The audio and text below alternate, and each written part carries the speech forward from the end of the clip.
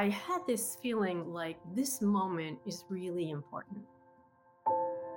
I could never have imagined what my life is now, by the way. And so I sat down and asked myself, and this is the unlock moment. You would not know me if it weren't for this exact moment and what I did with it. So I sat down, began to meditate, and I don't have a long attention span, so it's always pretty quick. And I said, okay, if there's a life lesson for me right now, I need to know what it is. And the words that came to me were, don't hold back. And I thought, okay, fine, I won't hold back. I did not realize how important those words would be. She then began coaching me, or as I think, hazing me. And then 2 or 3 years later gave me $2 million to start the Institute of Coaching. And then everything from that, and it all goes back to that one moment of don't hold back. That became the substitute for confidence. I didn't need confidence because when I had an idea, I had to do it. I like to coach people who are skeptical of coaching, don't particularly give a darn, and are often people who are scary to their people. I'd say maybe 40% of my cases are like that, and 50 or 60 are kind of not your terrifying people. So I like both. But I think when I'm working with someone, particularly for those of us here who are working with people who are on the scary side, is how do you get yourself to know them well enough, quickly enough that you can like them? And if you like them, if you can find what is good and special about that person and form a bond, then you create psychological safety by that, and they tend to open up and will allow you in. So he procrastinated for 6 months. I mean, I can understand that. And then finally, here's our first coaching session. Hello, okay, hello. And then he puts up his hand to look at his watch and goes, how long is this gonna take? Only he said it like, how long is this gonna take? Oddly enough, it was not hard to find a way to like him. And I, instead of taking it personally, thought, if I was him, I wouldn't want to have to talk to some woman that my board tells me I have to speak to when I bought in the numbers. I know more than anybody else. I'm a great business person. Why should I have to talk to this person? So I said something like, it's up to you, actually. So what's going on? He then machine gunned out for 15 minutes everything that was going on because nobody had ever asked him. And then finally he described his situation. And I said, well, how did that turn out? And he goes, well, my most valued person quit. To which I said, would you like that to not happen again?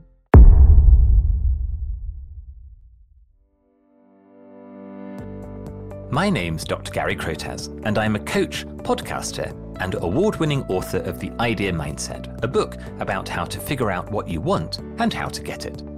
The unlock moment is that flash of remarkable clarity when you suddenly know the right path ahead. When I'm in conversation with my coaching clients, these are the breakthroughs that are so profound that they remember vividly where they were, who they were with, what they were thinking when their unlock moment happened. In this podcast, I'll be meeting and learning about people who have accomplished great things or brought about significant change in their life. And you'll be meeting them with me.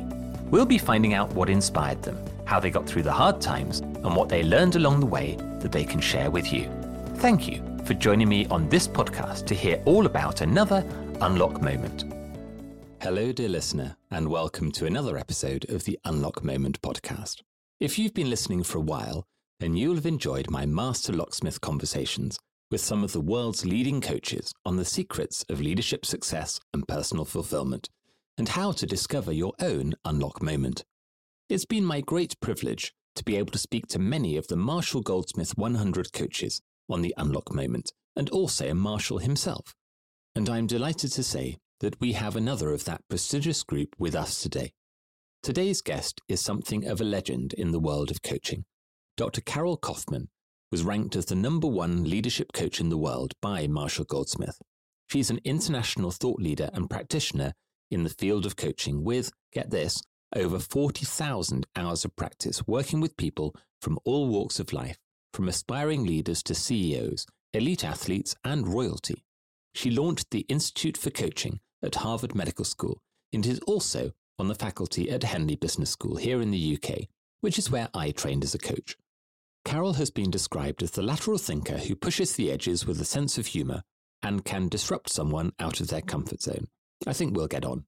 She describes her purpose as a coach to be a conduit of joy and the sword of truth, to care for and confront the powerful, to galvanise their goodness to become forces of good.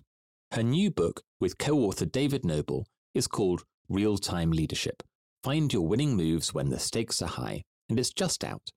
Whether you're making a split-second decision when your business is hit sideways, or finding the best strategy to navigate business-critical long-term circumstances, how can you be at your best in the most crucial moments? I can't wait to get into the conversation. Carol Kauffman, it is my very great pleasure to welcome you to the Unlock Moment. Well, thank you. I'm happy to be here. I'm delighted that you accepted the invitation. So we're going to come on and talk about your new book in a second, but I'd love to hear a little bit more about your personal journey and how you found yourself in this space. Where did this love of coaching start for you? I think there's many beginnings. On one hand, my entire life has been about developing others. Started out with working with abused horses who were violent. Then it moved on to people. I was a clinical psychologist. I specialized in trauma, then peak performance. And then a moment came. I needed CEUs, continuing education credits, for my clinical psychology license. And I went to a coaching workshop. And the person at the workshop, who knew he was kind of boring, very, very funny, said at the end of the day, someone here can win coach tuition, but you have to be here to win it. Long story short, they took the email addresses, and then the next day you were to be announced who had won. And what happened was odd. It was a Monday. I was in my office sitting by my little roll top desk, and I got the email that I had won. What was compelling about that wasn't that moment. It was earlier that day where I suddenly had this very strong feeling that, like, Carol, you have won the coaching. To which my immediate thought was, great, now I'm going to be really unhappy when I don't win it. But then when I did, I had this feeling like this moment is really important. I could never have imagined what my life is now, by the way. And so I sat down and asked myself, and this is the unlock moment. You would not know me if it weren't for this exact moment and what I did with it. So I sat down, began to meditate, and I don't have a long attention span, so it's always pretty quick. And I said, okay, if there's a life lesson for me right now, I need to know what it is.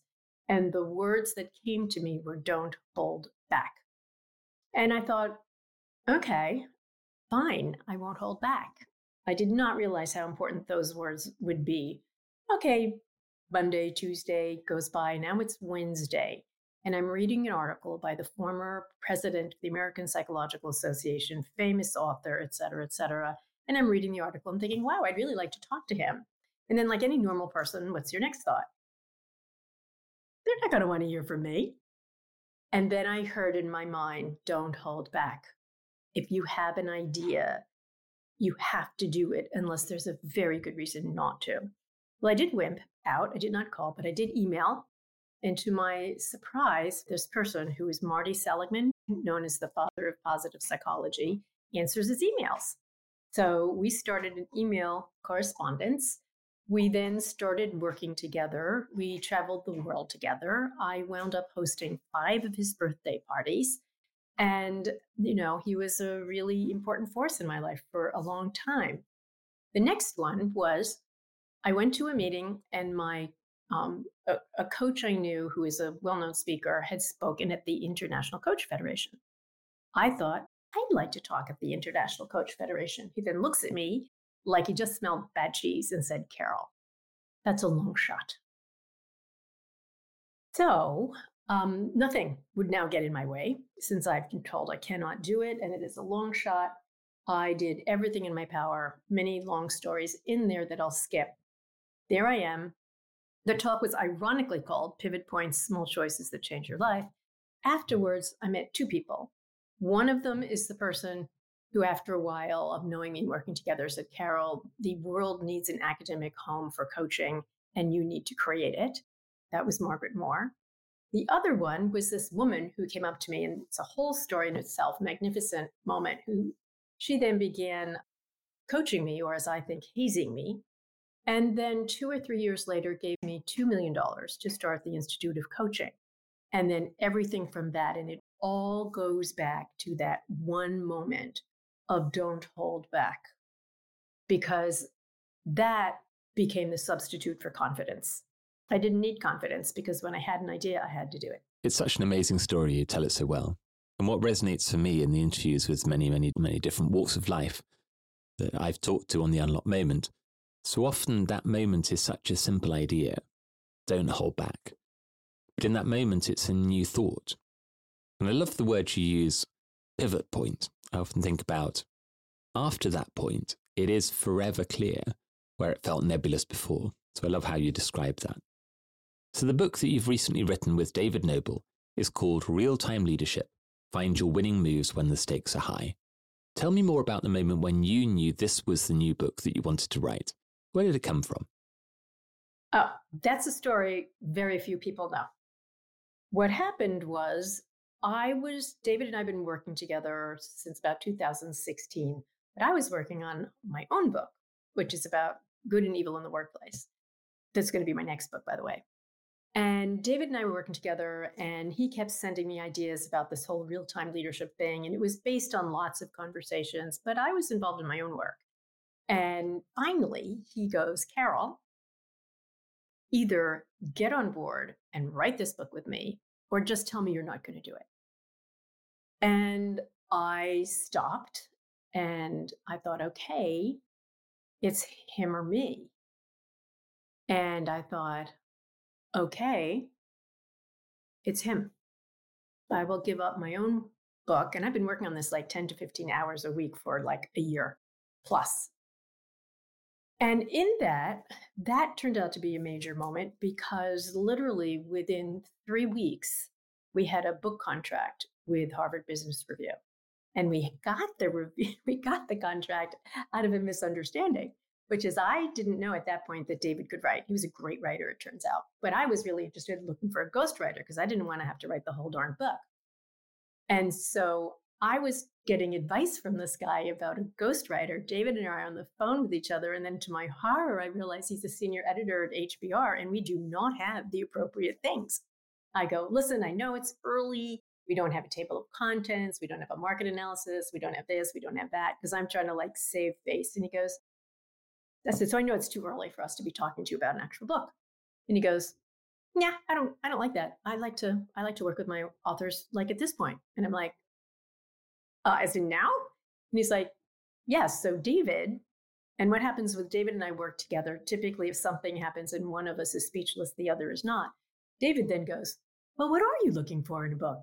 And he's like, I want clarity of thought, something new, good social media backup, da-da-da-da-da-da. And he goes, yeah, check. Got all of them. I'm going to go to the murder board on Tuesday. And I should not call it a murder board. They usually take what I suggest. And so within 3 weeks, the book was sold. And that really said to me, okay, that was the right thing to do. I was talking last week to Dr. Robert Lefkowitz, the 2012 Nobel Prize winner for chemistry, who was talking about in the science world, luck versus instinct versus following the data. And it's really interesting how some of the things you're talking about are kind of coming together of minds arriving in the right moment. Somebody helping you to open a door and something comes out of that. So you talk about in the book, when the stakes are high. Tell me more about what you mean by when the stakes are high. One of the CEOs that I work with, I hadn't seen him in a while, and he was actually at a Marshall Goldsmith event, and he looked like pale and sickly. And I went up to him and I said, like, wow, what's going on? He goes, Carol, you know what leadership is like? It is like a tornado of fire and sharks. And that is real-time leadership. How do you find a space for yourself to be able to act with choice and thoughtfulness when the stakes are so high that you're just operating on reflexes? So real-time can be in this moment. And there's also a whole nother category of real time that can be something that is a year long, a quarter long, or a lifelong goal. So it's both things, but how can you operate in real time? I think a lot of people need the split second kind of interventions, or as I think of it, how to change in no extra time. In my own experience of retail leadership, a CEO that I worked for had this amazing phrase of being in the middle of what we called in the UK the retail apocalypse, when all the stores were closing and footfall was dropping away. And he said, it's like a knife fight in a telephone box. And that idea that you just don't have time to or space to reflect, and you don't have the data to do analysis. And there's just uncertainty coming from every direction. And you have to make decisions on, come back to luck, instinct, and data. There's not much data. So how do leaders do that in today's world? Okay, let me pause for a moment because you gave me, you reminded me of something that's the other side of real-time leadership. I was working with a major founder of a very famous retail outlet, family business, et cetera, et cetera. And he used real-time in a different way, shockingly different, which is now his company in the retail consumer world is the most, they measure by foot, and it is the most profitable company of its kind in the world in terms of this, how much a square foot. And what he does in real time is one of the, we'll talk about the model later, but one of the aspects of it is to validate your vantage point and really look around you. And do you need a broad or a narrow? So if you're going to change in real time, there's many different aspects of it, but that was one. And what he used to do is he would basically, imagine you're sailing a ship across the sea. Every now and then he would go to the back of the ship and look behind him at the whole horizon. That's another real time. And if someone just saw a little boat popping over the horizon way far behind him, he would reinvent the business. So at one time, he just literally reinvented it from sort of a lovely, fancy retail to basically a data business and all of the data they had collected through all of the things they had ever sold. And then, et cetera, et cetera. But that's another example. Some of these retail leaders are just remarkable. In the retail world, you see businesses that have pivoted massively over the course of maybe 3 years, 5 years. And then there's others that have really, really struggled to change. And almost at this moment, they haven't changed already. It's too late. And those are the ones that are really struggling with legacy stores and tired high streets or tired cities. And they haven't got a hold of their data and they haven't picked up on digital. And now you've got AI coming around the corner. Other people compete so quickly and take parts of your business.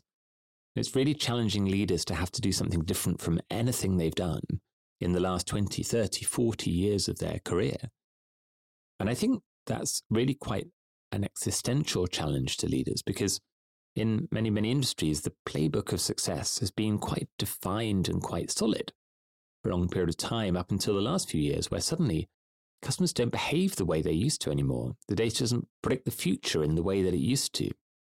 I was working in a luxury retailer as COVID hit, and a huge part of the luxury industry here in the UK and probably around the world is driven by the Chinese consumer. Of course, Chinese consumer was no longer travelling, and Harrods in the UK, which wasn't what I was working for, but Harrods footfall dropped by 98% in their beautiful store in Knightsbridge.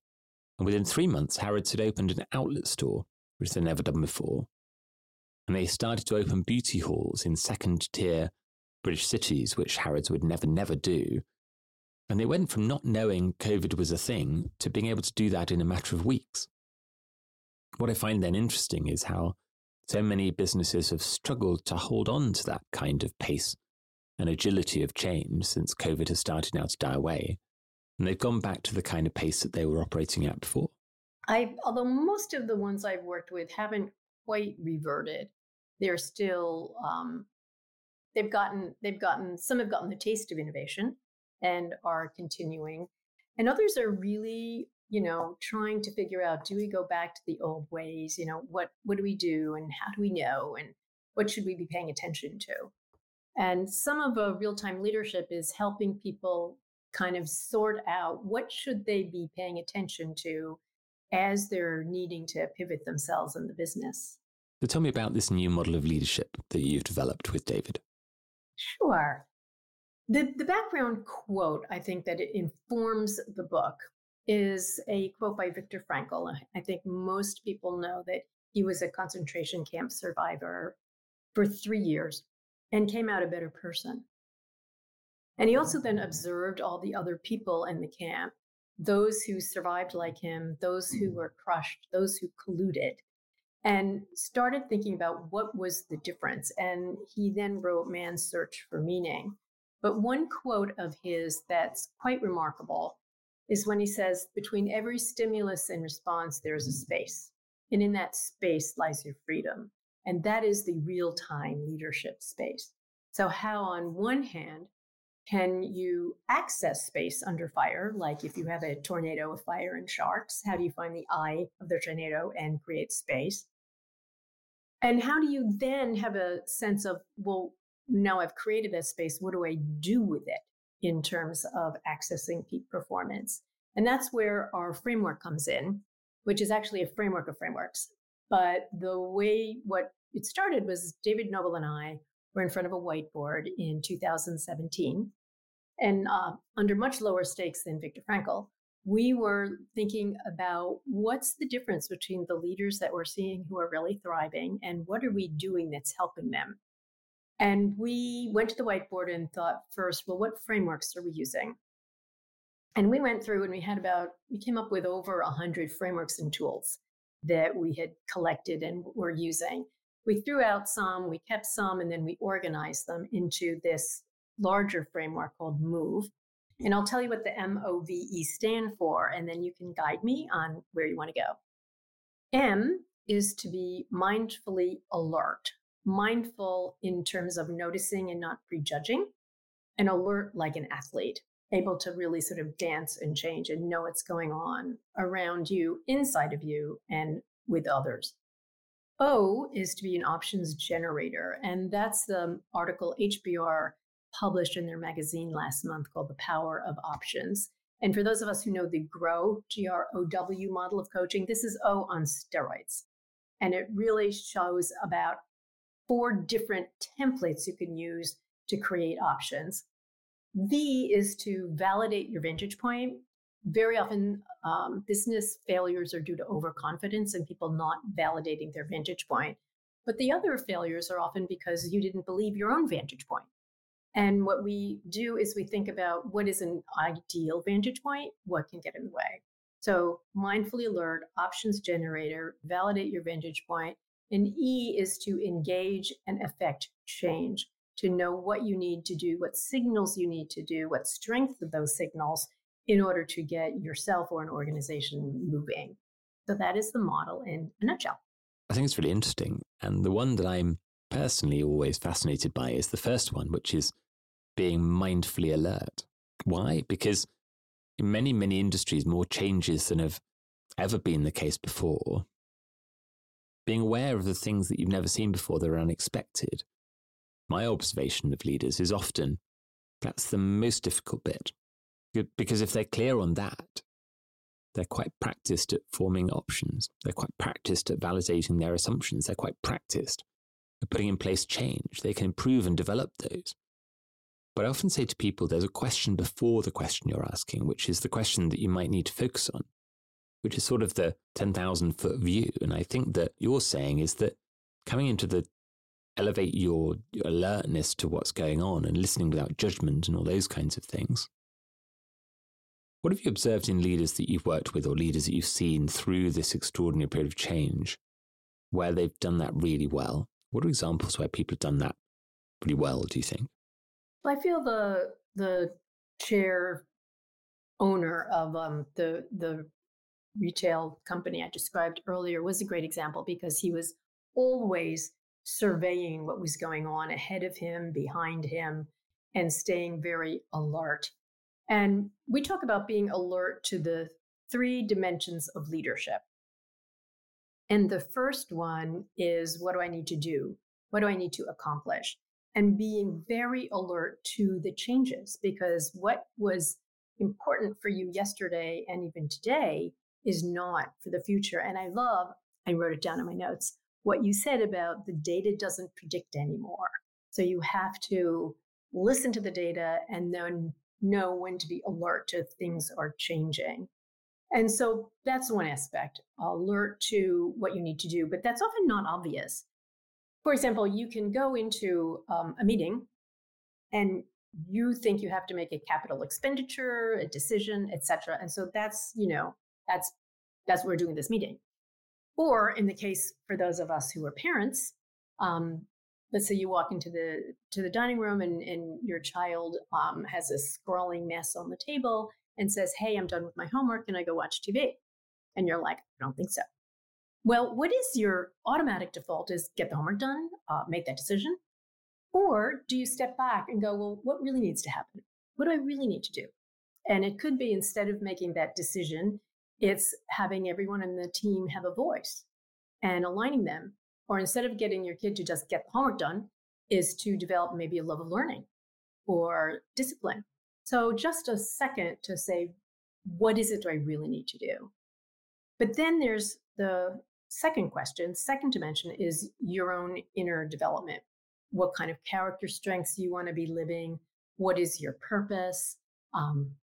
The whole idea of who do I want to be right now, which is another one. So you walk in the meeting before, what do I really want to accomplish? But now you add another question, which is, who do I want to be right now in this meeting? Let's say everybody is screwed up and you're mad. Do you want to be the person that just blows their stack? Do you want to be the person who can walk in and actually be curious and kind? Who do you want to be? I had one leader who was CEO of a major platform company, and I had challenged her about this question and to ask it of herself every meeting. And the first time she tried it, she then came back and said, it was very powerful. She said, I was about to go in my last meeting. This is in COVID, and 16 Zooms into the day. And she wants to be anywhere but on that screen, and is very cranky and tired, and said, who do I want to be right now, right before the meeting? And she then suddenly had the thought, the least important meeting of my day is the most important meeting of theirs. So who do I want to be?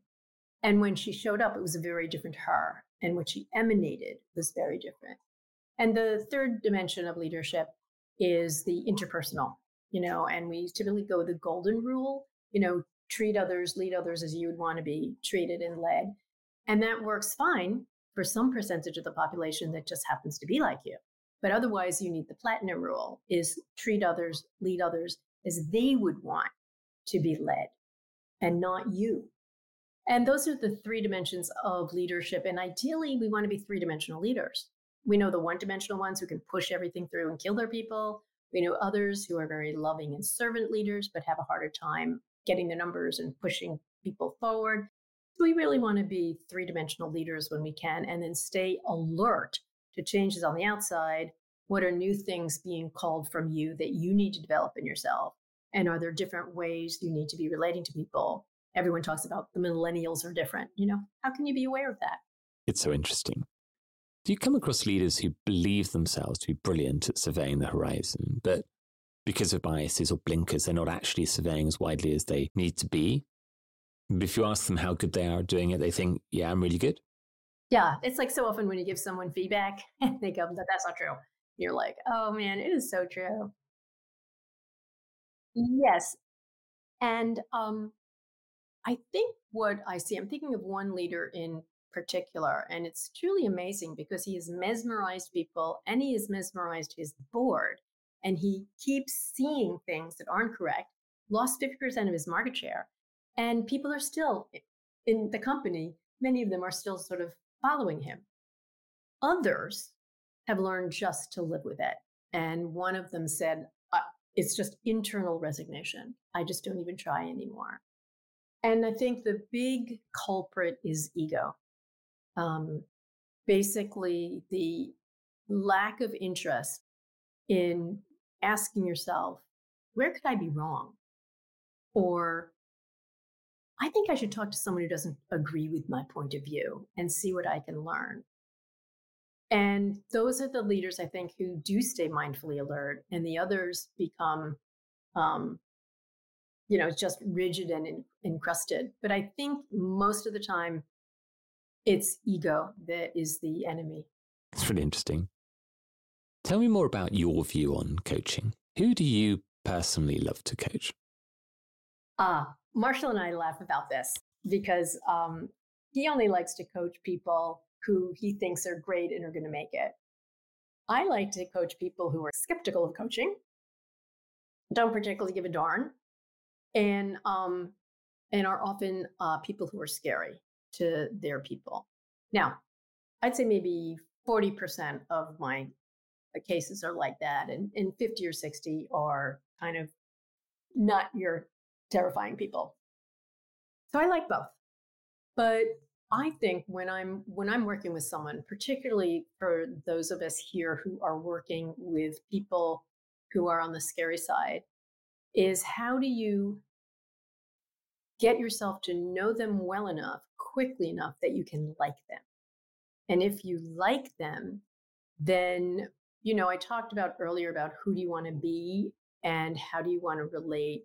If you can find what is good and special about that person and form a bond, then you create psychological safety by that. And they tend to open up and will allow you in.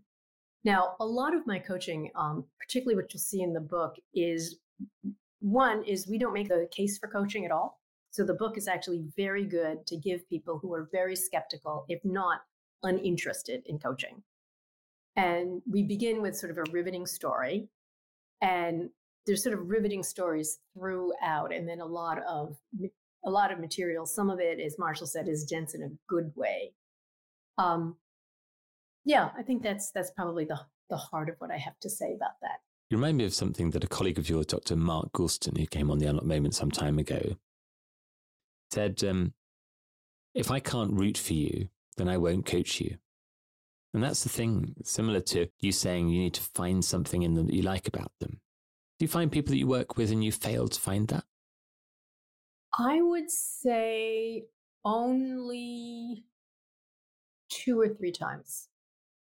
No, 4 times. And I remember one person, very famous CEO, and I talked to him to a couple of hours and I just couldn't do it. I could not connect with him.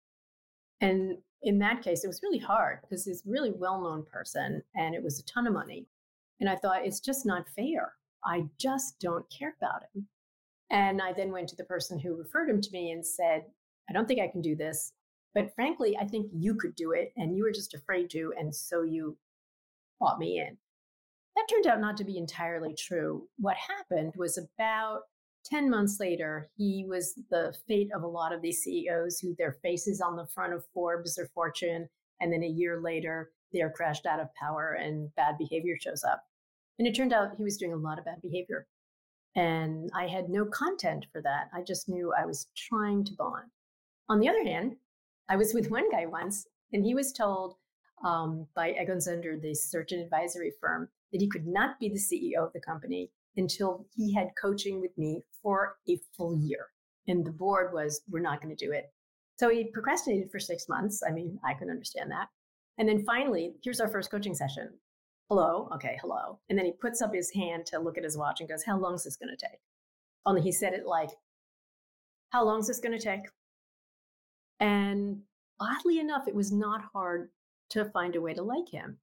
First of all, I think as coaches, we are trained to quickly take the point of view of other people. And that really is a superpower. And I, instead of taking it personally, thought, if I was him, I wouldn't want to have to talk to some woman that my board tells me I have to speak to when I bought in the numbers. I know more than anybody else. I'm a great business person. Why should I have to talk to this person? So I said something like,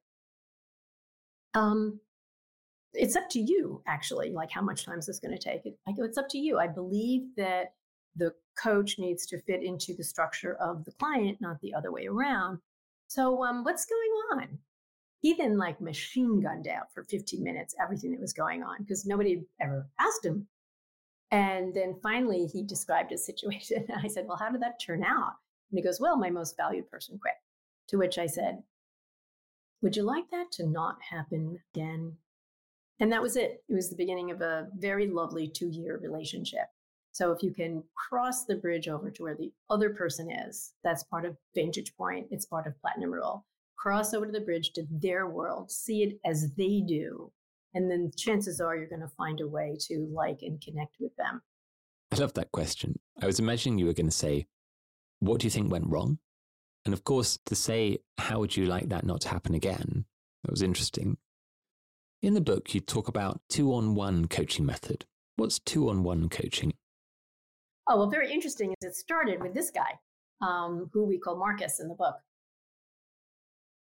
David Noble and I are basically siblings. And when there is an extremely high stakes situation where the company is facing a lot of complexity and uncertainty and is worth a lot of money, and the leader is very complex and could go either way, we are often then called in together. And if you think of it, David was the managing partner of 2 different strategy firms, a banker, and founded the world's first internet or digital bank. And so he comes in from one angle, and then I come in from another angle. And then if we were Venn diagrams with 2 circles, there's an overlap. And as a result, we will both say different things. So with Marcus, I was working on helping him understand psychological safety, capacity to listen, et cetera, et cetera. And then David walked by outside the glass window. And I'm like, oh, you've got to meet David. So I bring David in to see Marcus. He sits down, we start talking. And he's saying things like, so you're wanting to centralize operations here. And how's that going? Not well is the answer. And so on my side, it's not going well because he's not listening, et cetera, et cetera. But on David's side, there's some structural things and some clear strategy things that have gone awry that he hasn't been thinking about. So together, we kind of bring a full perspective in. And when he was the managing partner of a strategy firm, he said when we'd go in to do a strategy consultation, it would be me and 40 partners. We'd all be in there. And why shouldn't a major leader in this kind of situation have more than one person there to coach and advise? That's really interesting. And I think you can see the dynamic with the 3 in the room being quite different, and also the observation ability of one person to observe the other 2 in conversation is really powerful. Obviously, in coaching training, you see that a lot. There's an observer and they're reflecting. If you were talking to a leader who's never experienced coaching, or they've never experienced good coaching they perceive to be good, and you're saying to them how to get started, what would you say to someone who hasn't really experienced good coaching in the past? I basically say one thing. Not only do I say this, but I get asked this a lot from coaches, from consultants, et cetera. And they're saying, this guy just doesn't want coaching. I said, so number 1, don't call it coaching. Number 2, why don't you say, just have one conversation with this person and see if it feels like you want another one. Like, that's it. I don't make the case for coaching. I don't go on and on. I don't say, why don't they like it? I'm like, let's just lead the horse to water and see if he or she wants to drink. And we'll just have a conversation, just like the guy that I described, how long is this going to take? That's often what I do, is just experience a half hour or an hour of this kind of conversation. And I tend to like skeptics. I was giving a workshop once and some guy stood up and says, well, I don't believe in coaching, and I think this and I think that and I think that. And everybody's expecting me to go on the defensive. I said, sometimes I think those things too. So I don't worry about it. See if the ideas land with you, see if it's useful. But I think trying to anyone get defensive or feel like it's your job to convince them of the merits of coaching, ironically, you're less likely to succeed. Now, that's different from having the capacity to describe coaching, and the difference between coaching and mentoring and therapy. And in my case, a combination. Because I'd say it's different, but sometimes it's like 80% of what we would call coaching and then 20% of the offering. But I'm not ever actually directive. I will offer ideas or say, I think this is going on, or this is something important you're not looking at, but then I'll follow that up with a quick question to say, does that seem right to you? Am I on track? Or what do you want to talk about? I think that really resonates. Sometimes I say to people, when it's good coaching, you're going to know, not that you've got all the answers, not that you've solved all your issues, but you will know that it's helpful very quickly. You should know in the first couple of conversations, if you're sitting there at the end of the conversation too, going, I don't really know what this is all for, then it's not doing anything for you. And I remember somebody came to me relatively recently and said, I've had coaching before, I've had 12 sessions, I didn't really get anything out of it. And I thought, how did either you or the coach get to the end of the 12th session and without a sense of progress and not already have had that conversation? But I do think that, my sense from conversations with people is that coaching is becoming much more accepted and understood when it's good, when it's effective, when the partnership is really effective. So I'm very excited about seeing how it's all progressing in the US and in the UK, very significantly in recent years. And I think it's a really powerful partnership for senior leaders to have someone in their corner in that kind of way. When people read your book, if there's one thing that you think you'd like them to take away and think differently or know differently or do differently, what's something you'd like people reading your book to have? I'd hope you could take away that there's a lot of small things that you can do that can have an outsized impact. And while the book and the material in the book, there is a lot of it, I don't think you need to retain it all. What you need to do is find the pieces that speak to you. These small pivotal moments. You go into a room and you can say, what should I get done here really? Who do I want to be right now? How should I be relating to people? Or you can say, here's some different options I have. Do I want to lean in and engage? Do I want to lean back and think about the data? Lean with and care about people? Or do I have the capacity to not lean at all and not get triggered? These are some of the small things that you can find in the book that are ways. So I really would like people to know there are things they can do that will make a significant difference in their capacity to create space for themselves and have the capacity to choose how they react. Fantastic. Thank you. And where can people find out more about you if they want to learn more about the work you do? Probably the easiest thing to do is just remember how to spell my name. Carol Kauffman, 2 F's, 1 N. And put me in your favorite search engine, and about 10 pages of various things will pop up. One of them being my website and a way to contact me. And Google Real-Time Leadership, and that will take you to the Real-Time Leadership Institute website, and you can find things there, including our assessment. Fantastic. The unlock moment is that flash of remarkable clarity when you suddenly know the right path ahead. For world-leading coach Dr. Carol Kauffman, it was the inner voice saying, "Don't hold back," that led to her pursuing a life in coaching and spreading a powerful message that reaches so many people around the world with her ideas and her clarity. I'm so delighted that she's been able to share such wonderful thinking with us today. And if you enjoyed our conversation, please do go and order a copy of her new book, Real-Time Leadership. Find your winning moves when the stakes are high at Amazon and your favorite bookshop. Carol, it's been such a great privilege. Thank you so much for joining me today on The Unlock Moment. It was great. Thank you. This has been The Unlock Moment, a podcast with me, Dr. Gary Crotez. Thank you for listening in. You can find out more about how to figure out what you want and how to get it in my book, The Idea Mindset. Find me on Instagram at Dr. Gary Crotez and subscribe to this podcast to get notified about future episodes. Most listeners to this podcast on Apple and Spotify haven't yet hit the follow button. If there's one thing you can do right now to help me out, then please click the follow button. The more followers I have, the better guests I can attract for you to learn from. Thanks again for listening, and join me again soon here on The Unlock Moment.